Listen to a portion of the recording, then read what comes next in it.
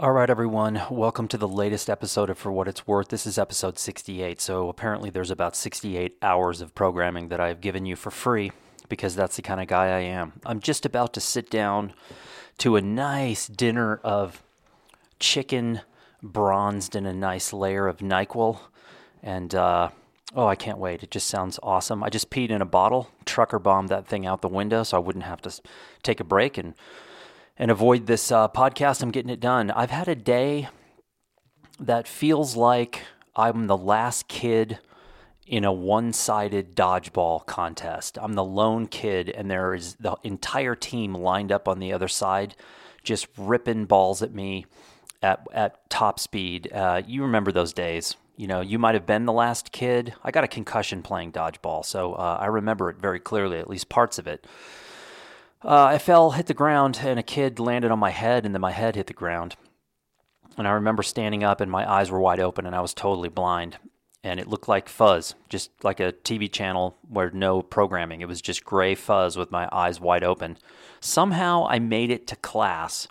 But then when my vision started to come back, it only came back in little bands, and the rest of it was clear. So the teacher was writing on the chalkboard, and I was moving my head up and down because I could only see in little strips. And she goes, "What the hell are you doing?" This was in Texas. "Son, you got a panty on your head."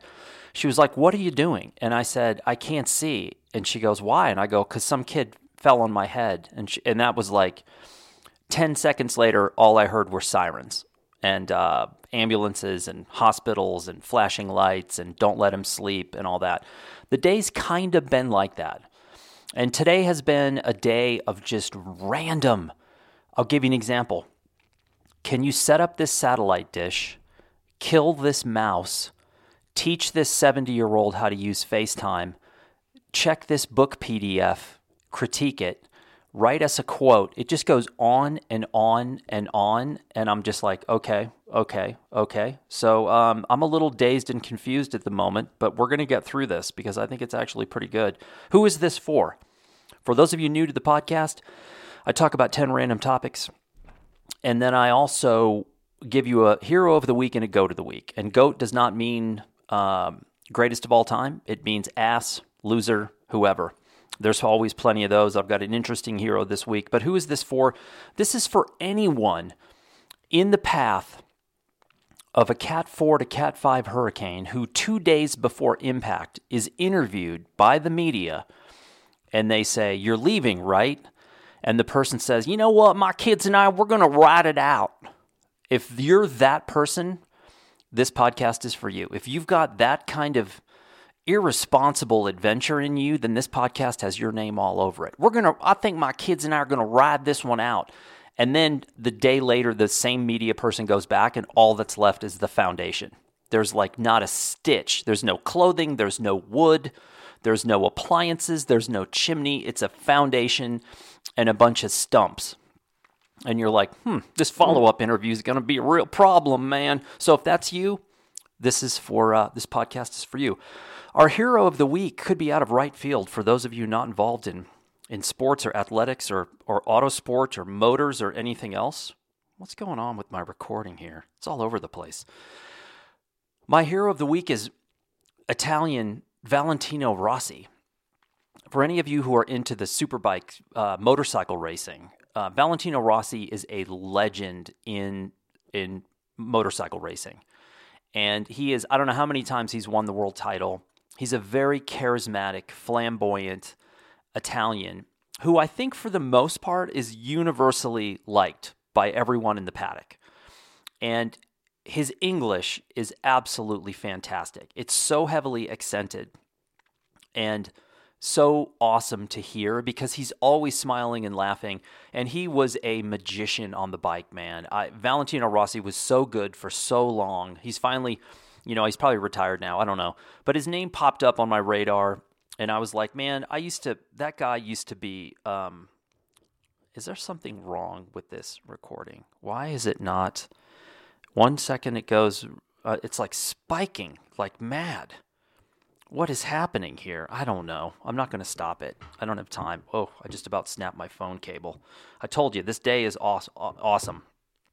Okay, that was the hero of the week. Who is this for? It's for anyone who says, my kids and I are going to ride this one out, the Cat 4, Cat 5, where they're literally at beach level. Their house has sand on the front step, and they're like, we're going to ride this one out. Love those people, always have, always will. Valentino Rossi is our hero of the week, and our GOAT of the week, it's hard. This one's really hard. But I think in keeping with the hurricane theme, I'm going to have to go with one blowhard to another. And the GOAT of the week is Hurricane Ian for just being such a jerk about the whole thing. And also the other side of this blowhard equation is Ron DeSantis in Florida, who is just such a monumental knucklehead. All he's done for 2 years is talk about woke culture while not preparing for something like Hurricane Ian. And by the way, for those of you who don't know about South Florida and the climate change situation that's happening there, South Florida is kind of a bellwether for a lot of other parts of the world, and it's not pretty. Florida is not prepared for things like Hurricane Ian. They put it this way: South Beach, Miami, you might have heard of it. Pastels, Don Johnson with a Smith 45 and an ankle gun, just smoking people right and left. Yes, that South Beach. South Beach floods now with no rain and no king tide. They spent millions to elevate one road 6 inches, right? Everybody who knows anything about climate change and what's happening looks at South Florida and goes, you are the most ill-prepared people on the face of the earth. And oh, by the way, they're still allowing developers to build in zones where they know it's going to flood. So the corruption level, the leadership in that state with Marco Rubio and Rick Scott and Ron DeSantis, that is the trifecta of stupid in that state. And guess what? They're going to be hands out looking for federal money the second this hurricane goes away. And let's see where that federal money ends up. But I don't have high hopes for Florida. It's a bummer because there's a lot of cool people down there, a lot of good things happening in Florida. And obviously, where it's geographically located and the elevation and the sea rise, and basically it's in the path of hurricane season. So there are some issues there. But I think DeSantis is just a blowhard. He's just smart enough to know he can con all these people who are not very smart. And so this whole thing, 2 years of an attack on quote-unquote woke culture while doing virtually nothing to prepare the state. And guess what, buddy? You got what was coming to you today, sadly, because a lot of innocent people are going to get hurt because of bozos like that. And he is my GOAT of the week. The second runner-up here is Mike McCarthy. That guy is just unbelievable. What's interesting to me, and this is not just about Mike McCarthy, but it's about digital culture in general, is McCarthy's of an age where he came in late to the game with technology and the internet. The Senate and the House are reflective of this across the board, both parties. These are old people who don't understand how it works. They don't understand that when you're on camera filming, saying one thing, you can't deny it 2 days later and say, I never said that, because they still don't get the fact that that original recording is around and it will be around forever. But the crazy thing about politics in America is that we've sunk so low that they can do it now. They can get away with it. Even though you're holding the teleprompter in front of them or an iPad or a phone and saying, here you are yesterday saying this, they will look at reporters with a straight face and go, I never said that. So McCarthy has gone back on every single thing he's done. But here's the thing about what I like about Mike McCarthy. I love the fact that he is so bumbling in his effort to get ahead. McCarthy is about one thing, staying in power and also gaining power. So everything about him is about power, and he will do and say anything to remain in power and gain more of it in the future. And he is so transparent and so bumbling with the whole thing that it's a spectacle. And I have an appreciation for that because, hurricanes wiping out American cities gets old after like 20 minutes. I'm a child of the internet, man. I want something new all the time. Okay. We're going to head on to the points here. Recap. This is for anyone who's riding out the hurricane against everyone's advice. Hero of the week is Valentino Rossi, and the GOAT of the week is the blowhard versus blowhard Hurricane Ian and Ron DeSantis, and with a runner-up position on deck Mike McCarthy. You could slot him in pretty much every week. And trust me, there's a ton of goats out there. There's way more. Whoever blew up the Nord gas pipeline in the Baltic, a-hole, major a-hole. That could have easily made the list. But let's get on to the points here because they're good. Number one is I need to remind everyone I gave up my drone. I gave my drone away to someone here in town in Santa Fe who's a pilot. He's using it all the time. I'm happy. I don't miss it. I don't need a drone. Every time I see a film that starts with drone footage, I immediately go away to something else because it's all footage I've seen before. I see a ton of films that are athletic related. Have you ever seen a van life film where it's shot top down, straight down on the van on a dirt road in the forest through the pine trees? If I see that again, I'm going to throw up. I've seen it 10,000 times. A lone figure on a peak in the mountains, I've seen it. They've now shot drone footage off of Everest. I don't ever need to see that again. What a drone signifies is lack of story, because it's a lot harder to do a story than it is to do drone footage. And so drone footage is like candy that's really most of the time, the vast majority of time, does not add anything to a story other than like lightweight visual candy. It's just not that interesting because we've just seen such a proliferation of this footage that it's boring. I gave mine away and I'm super stoked that the person who has it is using it and liking it.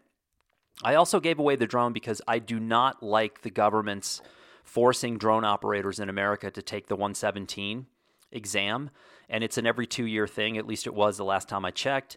And really, that was only put into place because they dropped the ball once again. You know, the government drops the ball, does not see the amateur drone market coming. They fumble. They have no way to monetize this. They start retroactively fining people for not having a 117, even before people even knew they were supposed to have it. And then it's like, you have to do this because they're trying desperately to find a way to monetize this because it's only going to get worse. More and more and more people using drones. So I'm happy to get rid of mine. I haven't thought about it. It's just one less piece of equipment I have to deal with. Number two is I am now a Starlink satellite internet user as of about 3 or 4 days ago. I did not know if this was really going to work that well here in New Mexico.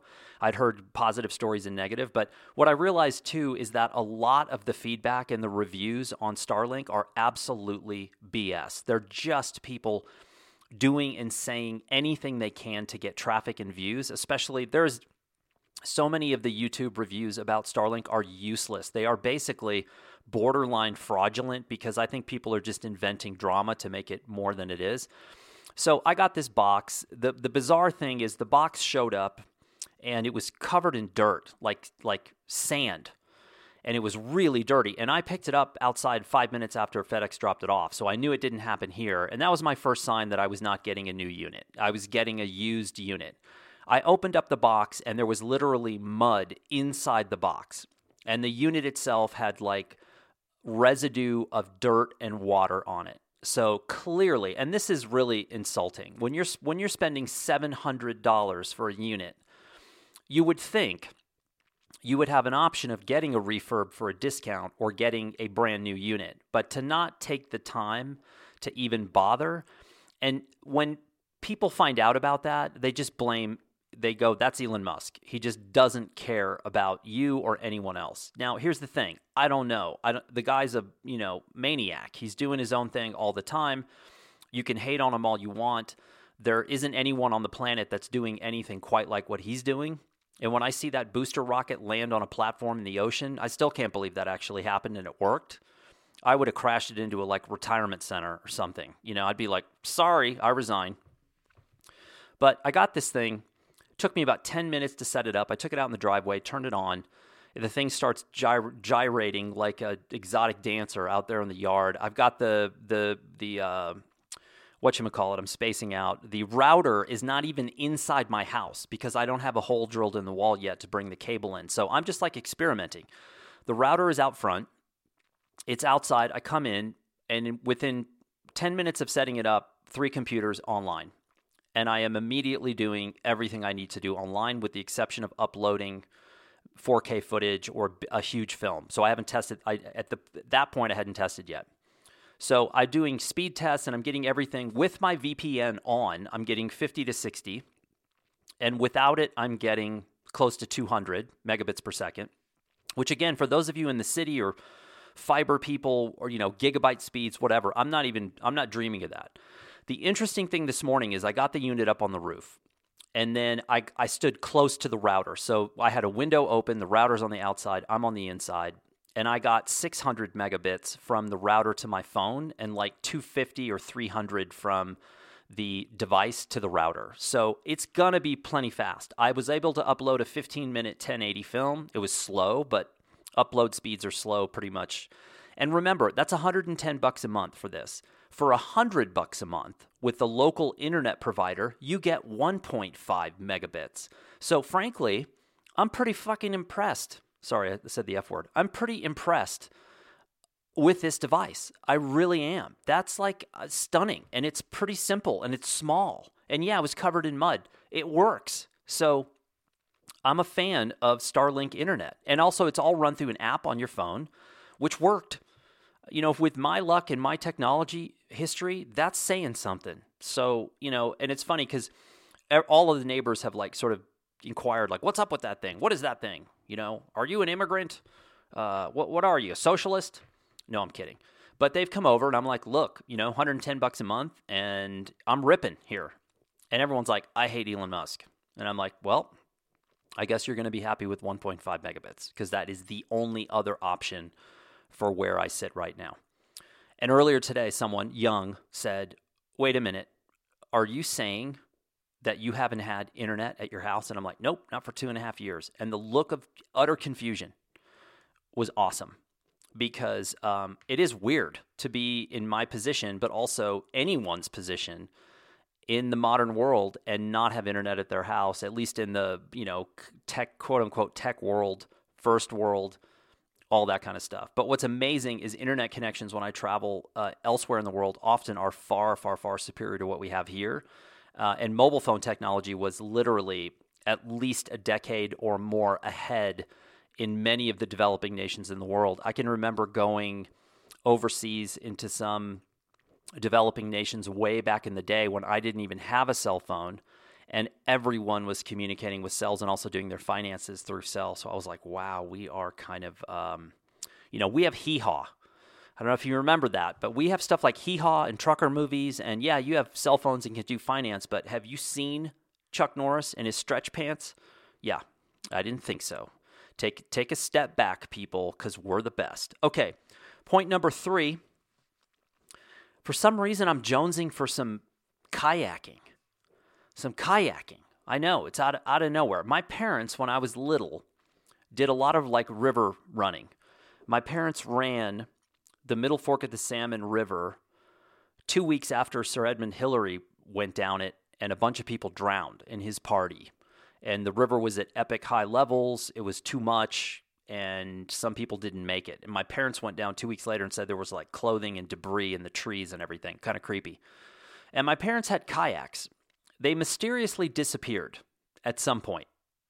Someone in our family may or may not have done something like sell them and not tell anyone and then use the money for nefarious purposes. I can't verify that because it's been too long ago, but I got a pretty good hunch what was happening. So I did not have access to those because I was tiny, but there is a photo of me in one of these when I'm literally like an embryo. I'm just a gelatinous sludge on the side of this thing, and that's me. And my mom's like, Dan in kayak. So I have a canoe, and the canoe's great because I can fish out of it, and it's spacious, and it's collapsible, whatever. I love it. But I'm stoked, and I'm on YouTube, and I'm like, I need to learn a little bit about sea kayaks because I just don't know much about it. Now, it's odd. You might be thinking, dude, you just spent the summer in Maine. Why didn't you do it there? And I'm like, well, because I was in the water every day anyway, and I had my canoe, and it wasn't like mandatory. Now that I'm in the desert, I'm like, what would be really cool is a sea kayak. So I'm online, and I find this channel called Baltic Surge. Very, very German. Luckily, I don't speak a single word of German. I crumble in cold weather, and I don't have a sea kayak. So this channel is right up my alley because it's a young German dude who's very German, but he has dark hair, and but his accent is awesome. And I have no idea what they're saying ever. It's just this dialogue of sounds German. And he's a filmmaker. His girlfriend, I think, is a filmmaker, and he goes out on these really cool kayak expeditions. And some of the people that he also goes with are also filmmakers. So you're getting a pretty decent, and especially the newer films, the films that are done in the last year or so, are really something. It like makes you want to get a dry suit and some, hand warmers, leg warmers. Don't forget your leg warmers inside the dry suit and get over there and do some paddling. It's Iceland, it's Norway, it's Germany, it's saltwater, it's freshwater, rivers. And I'm like, man, this is cool. So I'm going to probably do a little post on my site about channels I like and add Baltic Surge in there. These kayaks are really cool too. And these, he's got like all the gear. Everything is with this guy. He's got all the gear. He seems like a super nice dude. And oh, by the way, he's like transiting through Germany to other places on a train system. And as an American, when you see that, there's a delay. There's like in the old network television, they always had a delay. So in case someone dropped the F-bomb like I just did, they would be able to beep it out.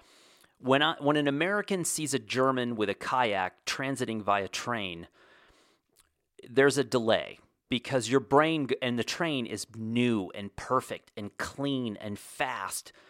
And there's not some guy like picking a scab naked on the floor. And some guy testing for bubonic plague in the back of the car, which is what you get here. And so I was like, oh, look, they have public transit. So I like everything about this channel. The landscapes, the seascapes, the adventure, the quality of the filmmaking, and also just this concept of sea kayaking. And dude, this guy will go get a new kayak. He'll go up country wherever he is or down country. I don't know much about Germany. I think it's a perfect square. But anyway, he goes up there and he gets this thing. And of course, the guy he's buying it from is this like older guy, but he's cool and hip. And he has this perfect garage where there's all these kayaks that you can test. And everything about this, I just go, we'd never have it. Because the last time I went to test a kayak, I kid you not, I ended up in the most redneck place you have ever seen. If you've ever seen the movie Deliverance and that weird kid playing the banjo and, squeal like a pig for me, boy, this was that bad. My brother and I were both there and we were back to back leaving this place because we thought, this is it, man. We're going to take an arrow in the chest and they're going to drag us into the river and do horrible things. It was the most redneck inbred thing I've ever seen. So when I see this like hipster, cool German people and the guy's like, yes, I live on this river and it's whatever. It's the most beautiful river in the world. And here's 50 high-end kayaks that you can test and train with. And just bring it back when you're done. I was like, why was I born here and not in Germany? So anyway, Baltic Surge, check it out. Okay, point number 4 is very, very important. Give credit where credit is due.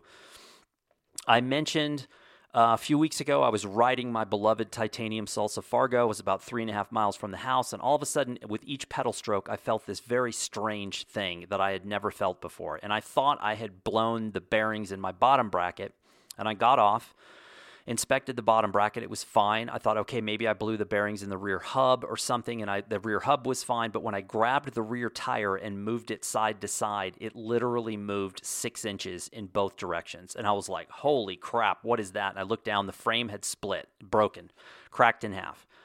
And I was like, whoa. And I managed to ride it home. I thought maybe it would blow apart on the downhills, and I'm a risk taker. I'm going to ride this one out, people. So I rode that thing home. And I was like bummed, But I was like, you know what? I got 10 years out of this bike. I probably got 15,000 miles of mixed surface riding. This was a great bike. This was my favorite bike of all time. So I reached, at the last second, I'm like, I'm going to reach out to Salsa. So I reached out to Salsa and said, by the way, the frame snapped. Loved the bike. It's been my favorite bike of all time. Do you want images of the brake? Because maybe these images will help determine what happened, and then you can factor that data into future titanium frames. So I wrote back, and this super cool guy named Joe writes me back and asks me like 5 questions. How many miles? Where'd you buy it? What kind of riding? Do you have an image of the full, complete bike? Whatever. So I sent it. And lo and behold, this guy writes back, and he says, look, this is well outside of the warranty timeline, which I knew. I didn't know what the warranty was. I just assumed it was long past. And he said, however, I'm going to exchange this in a goodwill exchange. And I read that 3 times, and then I wrote him and said, I'm a little confused. Are you saying that you are going to replace my frame? And he said, yes. And I was like, oh my God, that's incredible. I cannot believe that you would do that. And then I thought, they're going to replace it with a 2014, like equivalency. That has to be. And then I thought, that doesn't make sense because nobody's going to have those frames. So I wrote him back and said, are you going to give me a 2014? Or like, what's happening? And he said, no, we're going to give you the new one that's on the site. And I was like, you've got to be kidding me. Just when I was going to drive to Florida and drive the van into the storm surge, he was like, we're going to replace this frame. And I was like, I cannot believe that. There is a God. And so in town, is a brand new titanium Salsa Fargo and fork that is waiting to be built. Now, the tricky part, and here's where we're giving you a little update here. So thank you to Joe and thank you to Salsa for doing that. That is above and beyond. Now, here's the weird part. Bikes are still hard to get. Not all of them, but it's not nearly like it was pre-COVID. And components are the same. So I talked to my brother this afternoon, and my brother goes, hey, I'm in Texas, and we have everything, and everyone has too much inventory, and it must be a New Mexico thing. So maybe it is. But so I am trying to find components for the Salsa, and it's really hard. So I'm sitting there, and then I reached out to a friend who's connected in the industry, and he said, I might be able to get you a set of components.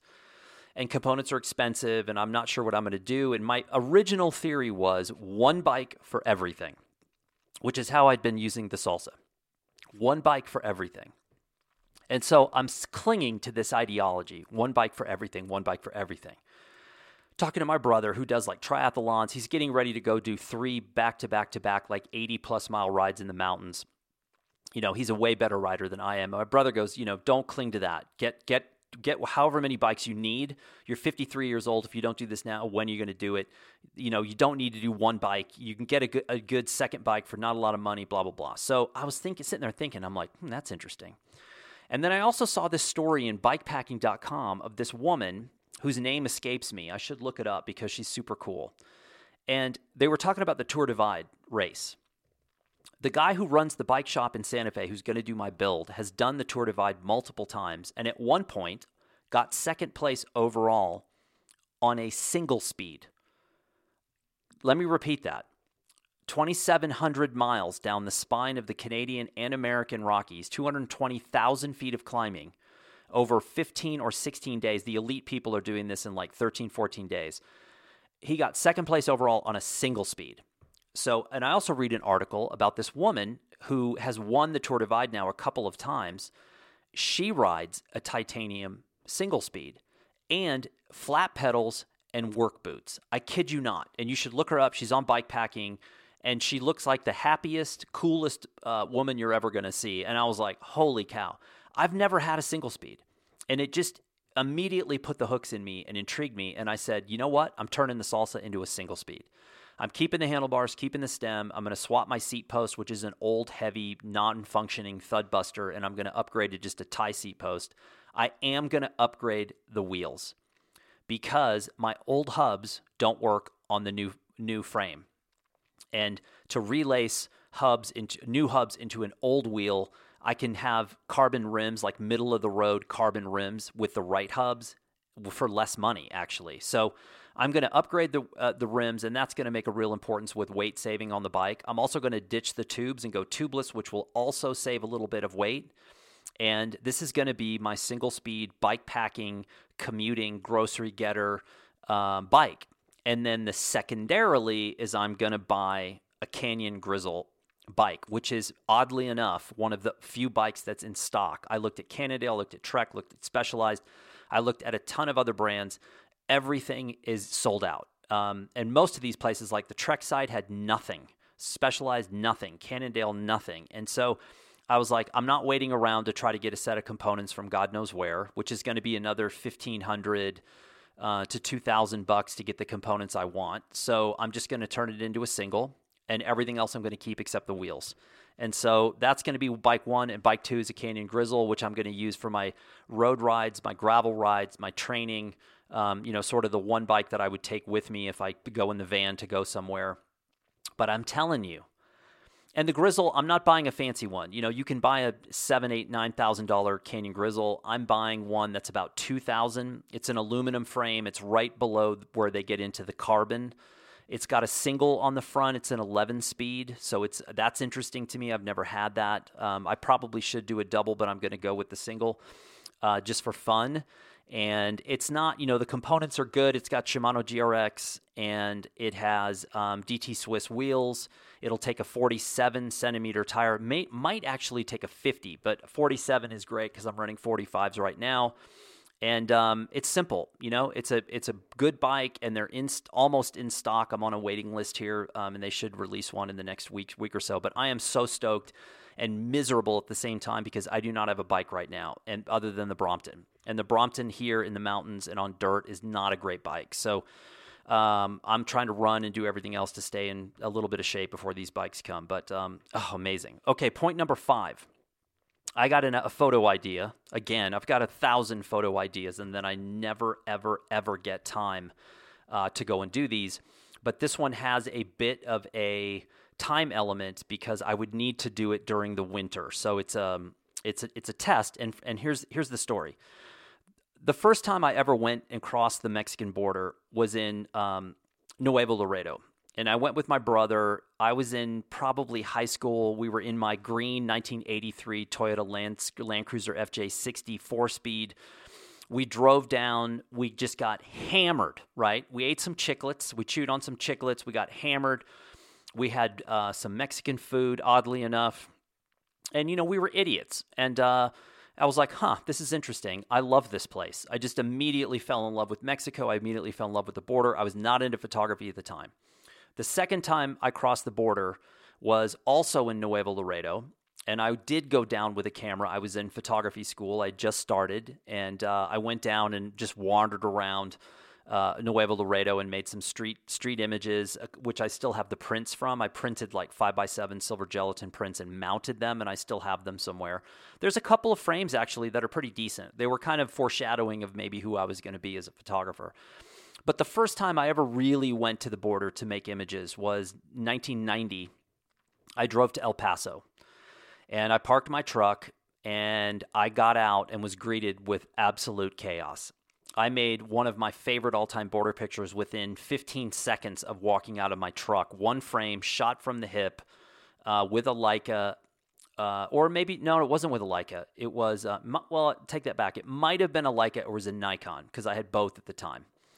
And so I made this picture, and then that day I went on to make like 8 pictures that I still have that I like, because at the time, El Paso was raw. You had helicopters overhead, you had spotters, police and Border Patrol spotters on rooftops, and you had people just running, making a dash for it in the middle of the day. Families, men, groups just running through the streets of downtown. Half the time, they were laughing. And they'd come by me laughing, and I'd be making pictures and laughing right back. And I'm like, this is wild. And so I went there, and I was like, man, it had such an impact on me. And again, I love Mexico. I love the border. I love Mexican people. They're fantastic. So I was like, I'm going to go back to El Paso, to the same place I was in 1990, and I'm going to take my Nikon F3 HP with my Zeiss 50, and I'm going to go reshoot that project, which isn't really a project. It's just a place. And I'm going to go to El Paso, and I'm going to cruise around and see what it's like now, because I have a very sinking suspicion, and I've been to the border a million times since then, but it is a very, very different place now. But I'm also curious because I love El Paso. I always have. I think it's a fascinating city, and it's got a lot of cool stuff going on there. And most people are like, avoid it like the plague. And I'm like, El Paso's really cool. So that's a project that I want to work on. It seems doable because my wife said, hey, do you want to go to Las Cruces for a weekend? And I said, sure. I like Las Cruces as well, and that's close enough for me to jet down. And, I'll drop my wife off on the border, have her swim across, see what happens, maybe get some pictures of that. I don't know. She needs a little adventure in her life. Okay. Point number 6 is I am signed on to be part of... Let me bring this up. Let me get my email up here so I don't screw this up. I'm part of a 2-day event, which is it's called Photo Book and Overview. So it's called the Photo Book, an overview of traditional publishing, limited editions, and the artist book with Mary Virginia Swanson, Susan K. Grant, joined by special guest Darius Himes, who, by the way, is a friend and is also the international photo director for Christie's. Cool, super cool guy. Deborah Hollis, Dan Milner, Ruth Rogers, and Philip Zimmerman. And all of these people, and Swanee, Mary Virginia Swanson goes by Swanee, and she's like a consultant in photography. Everybody loves her. She is high energy. Susan K. Grant is awesome. She is an art book expert. And we are breaking down just sort of an overview of what's out there. It's a 2-day virtual symposium that will look at the increasing popularity of photo books today and how they find their place in personal, public, curatorial, and academic collections. From traditional publishing to small press, handmade limited editions to artist books, this symposium illuminates original and innovative approaches to bringing one's photographic project into book form. Through a variety of visual presentations and discussions, our speakers will provide a broad overview and interpretation of photography books, referencing historical and contemporary examples in many forms, and share how they're placed and utilized in collections. So, November 19th and December 3rd, 2 Saturdays from 11 to 4, U.S., that's Eastern Time. And I will post the details about this somewhere else. Maybe when I do the write-up of this, I'll post it in there. And then I'll also be talking about this on my YouTube channel. This is part of Lalou's workshops. And Lalou's workshops is run by this woman named Selma Fernandez Richter. And she's super cool. And she's really good about putting these workshops together. Lalou's offers a lot of really cool stuff if you don't know about them. And they're also offering 5 full scholarships to photographers of any age and location who are facing financial hardship to attend the workshops. So it's going to be interesting. And I'll post all this data and information, but if you're interested in the photo book world, then this might be something that you may want to tune in for. So I will be there. Point number 7, tomorrow I'm going to interview Elena Dorfman, who I interviewed for my Dispatches series. Elena is the person and the photographer that I co-teach with in Albania. And I'm going to interview her tomorrow. We're just basically having a discussion about Albania and the workshops and photography. So I'm going to do that tomorrow. I can't wait because I finally got internet. I can do these recordings at my house. And I'm going to start doing a ton of photographer interviews. I talked to David Butow, who just did a book called Brink about January 6th. And if you don't know David Butow, B-U-T-O-W, he has been a working photojournalist since I've been in photography. He also went to University of Texas and graduated a little bit before me.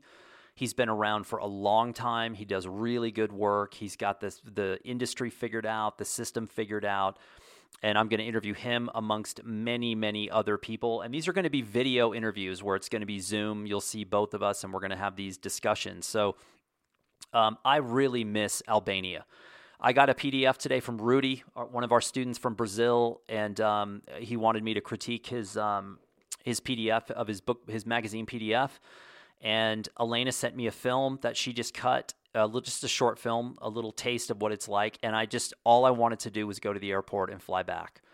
I just cannot wait to go back there. I love this place. I think, and it's weird because when you're there, and there's a lot, we got students and you got transit and you got hotels and you got dinners and you got reviews and you got bookmaking.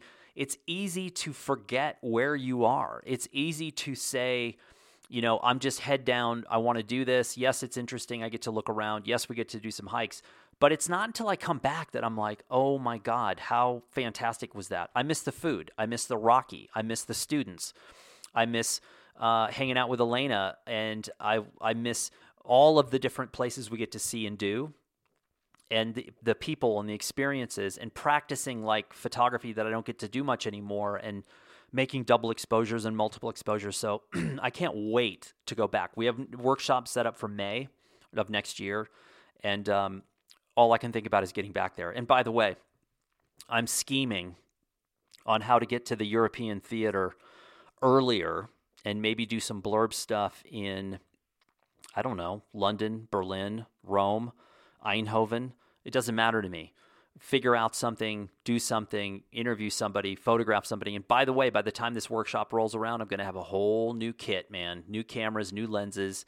I am stoked because I feel like even though I've been there twice, I have not remotely come close to scratching the surface of photographing Albania. I could be there the rest of my life and not come close to it. And what's interesting is it's just now showing up on the radar. I saw a moto touring film about Albania. I saw an idiotic influencer trying to act like Albania was really dangerous as she was transiting through, and I just was laughing because I thought it's way safer than being in the States to go to Albania. And it just made me laugh, but I was like, okay, Albania it's finally landing on the map. Okay, point number 8, finally, and I have to thank my boss, Stephanie, for this because she was the one that really put her foot down. I am the proud father and owner, not owner because it's not mine. I have a new MacBook M1, MacBook Pro Max. So I finally have a computer, a laptop that will handle cutting film and really handle all of the stuff that I'm doing that's content related. So whether it's just basic imagery or it's filmmaking primarily, exporting a film on the M1 Max is like minutes, where even on my tower, my 10-year-old trash can Mac, it's 5, 6, 7 times the amount of time to do it. 4K, forget it. The second laptop I have, the original MacBook, the 13-inch MacBook Pro that I have as well, you can't even load 4K in it. It freezes, it hitches, it crashes. You can't scrub it. You have to use proxies. You have to look at it at quarter resolution. It's a nightmare. The thing overheats. You have to prop it up and hope that it doesn't explode. I don't travel with the trash can Mac, so I finally have a laptop. The interesting thing to me, and this is not a complaint, but it's definitely makes me kind of scratch my head a little bit, is the computer is thicker and heavier than I thought it would be. It's not that MacBook Air, which I'm sure is pretty light and small, but this one it's small. It's 14 inches, so it fits in all my backpacks really well. It's heavy and it's thick. And here's the other thing is, like, I went to a meeting here in town yesterday, and I needed to take my iPad because I needed the pen, and I needed the notes and everything I had were on the iPad. And I was like, man, and I get this because this is strictly about finance, is Apple does not want to ever do touchscreens or removable touchscreens on their laptops because it would kill the iPad market. But holy cow, when I look at what's out there in the PC world with removable screens that have pens that are touchpads, I'm like, I feel still like Apple is just raking us over the coals and making us buy these multiple devices, because every time I use that iPad for 30 seconds, I go straight back to this brand new MacBook Pro and I start tapping on the screen. And I'm like, oh, it's not working. It's not working. Oh, I forgot it's not a touchscreen. That is just like it should be. Okay, so if you don't want to remove it, then don't remove the screen, but just allow for touch because it's so intuitive to use touch as opposed to the keyboard.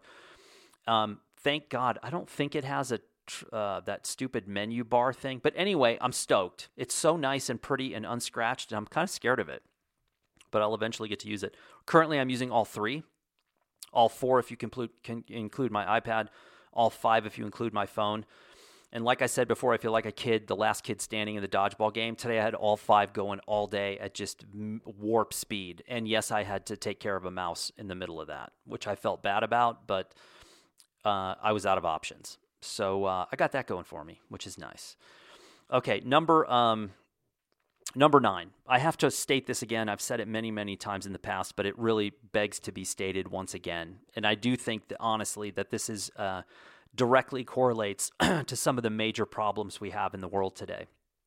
When I watch people wake up and the first thing they do is grab their telephone, that is the most disheartening, awful thing that I can see, because I watch what it does to that person. It sets them physically and mentally on a path for the rest of that day that is so destructive and so negative and just so fractured. That is one of the worst possible things you can do. And I have heard every excuse in the book as to why someone has to do it, and I have yet to hear an excuse that's legitimate. They are excuses, nothing else. It is about physical addiction. It's about laziness. It's about the beauty and design of these platforms, which were designed to get you to do just that. The difference between waking up and grabbing your phone and walking outside with a cup of coffee and sitting in the morning sun, I cannot stress to you the physicality of the difference between those two things on your brain and your body. If you are waking up and grabbing that phone, you are on a very, very slow spiral to the bottom because it wins. that phone and that technology and those apps and those stupid online news sites where you're like, oh, I haven't checked in 2 hours. What did I miss? And you go back to CNN, or you go back to where Fox News, or you go back to The Guardian, or whatever it is, and you're like a junkie on this cycle checking for no apparent reason. It is so absolutely mind-numbing.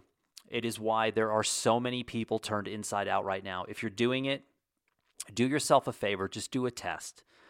Just for 2 weeks, don't do it.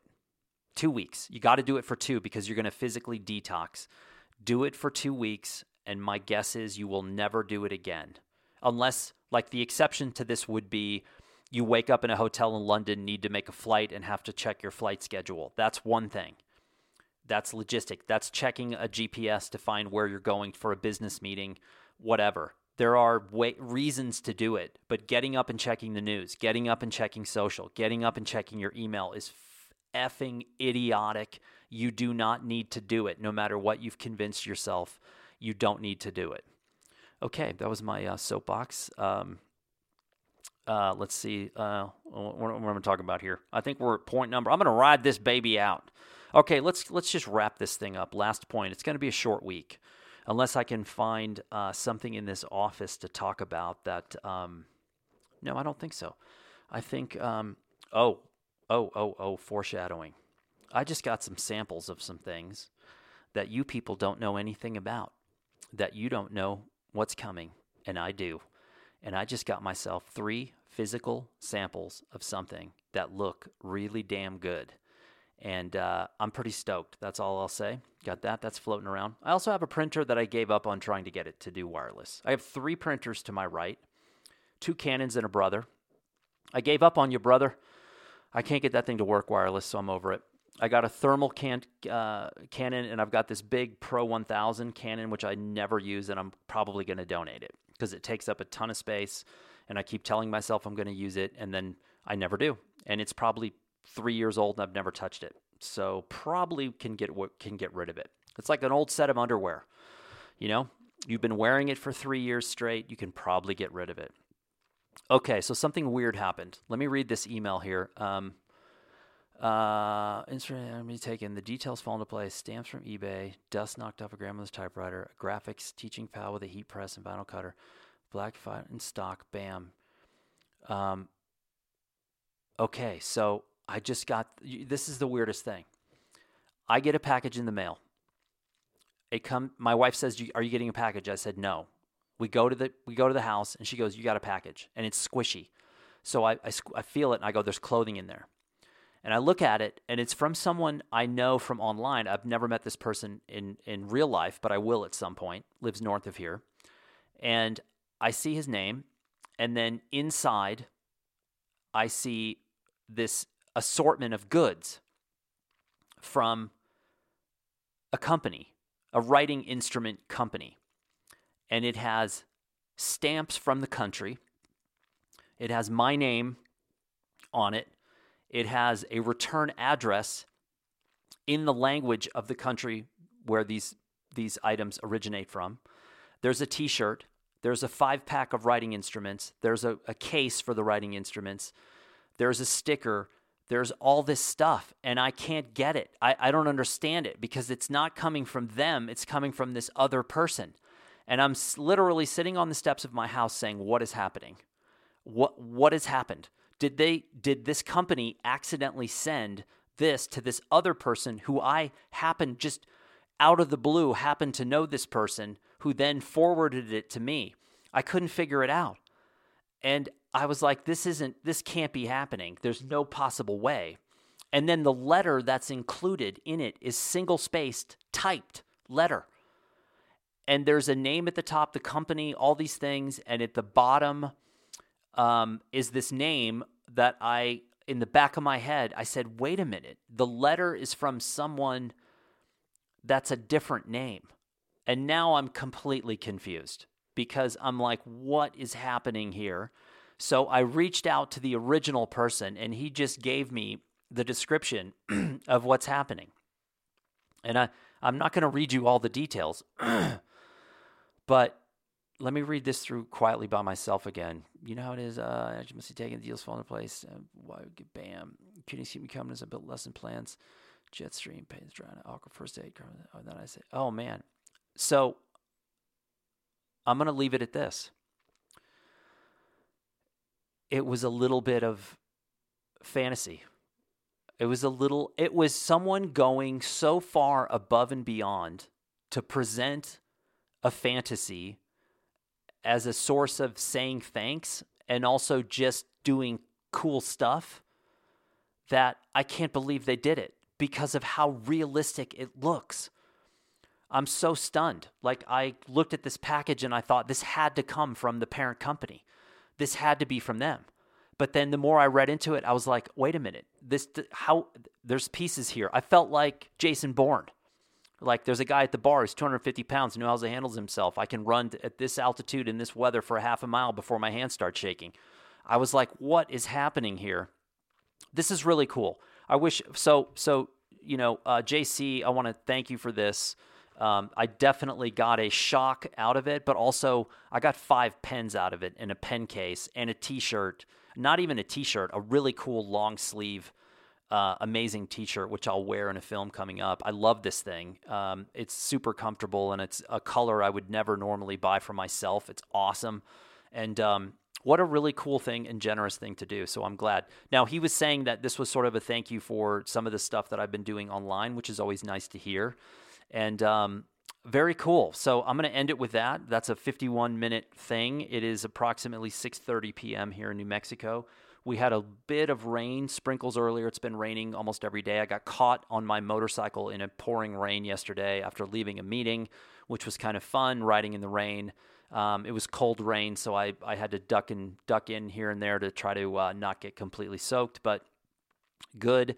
And the last thing I'm going to mention, and I will do a post about this when I'm finished with it, but I just started a book called Trinity Fields, and it's really good. It's a novel. It's about the Los Alamos. It's about the bomb. It's about Vietnam. It's about friendship. It's about betrayal, adventure. It's a really amazing book that was suggested to me by 2 friends here in Santa Fe, and I'm like 60 or 70 pages in, and it's really good. So if you're looking for a new book, Trinity Fields, and I can't, maybe the author's last name is Morrow, something like that. Don't hold me to it. You'll find it. I'll be back. Thanks for tuning in. Good luck to our brothers and sisters of the Floridian nature, because they are getting hammered as I record this, and that is not fun. So remember, when they tell people to evacuate, and some people don't, some do based on poor decisions, and some do based on economic situations. And there's a lot of people who cannot afford to evacuate. They don't have any way to do it, and they are the ones who always take the brunt of poor planning and poor policy, and the blame of people who are of more means, who look and say, oh, you should have gotten out. You should have gotten out. So there's going to be a lot of help needed. I think Biden already offered federal aid. They're going to have to, because I think it looks like this was a pretty decent storm, and it's just gutting up the middle of the state right now. So everybody keep an eye out. Hopefully, if you're there, you got the hatches battened down, and or otherwise, hope you got out. And I will be back next week. Ciao.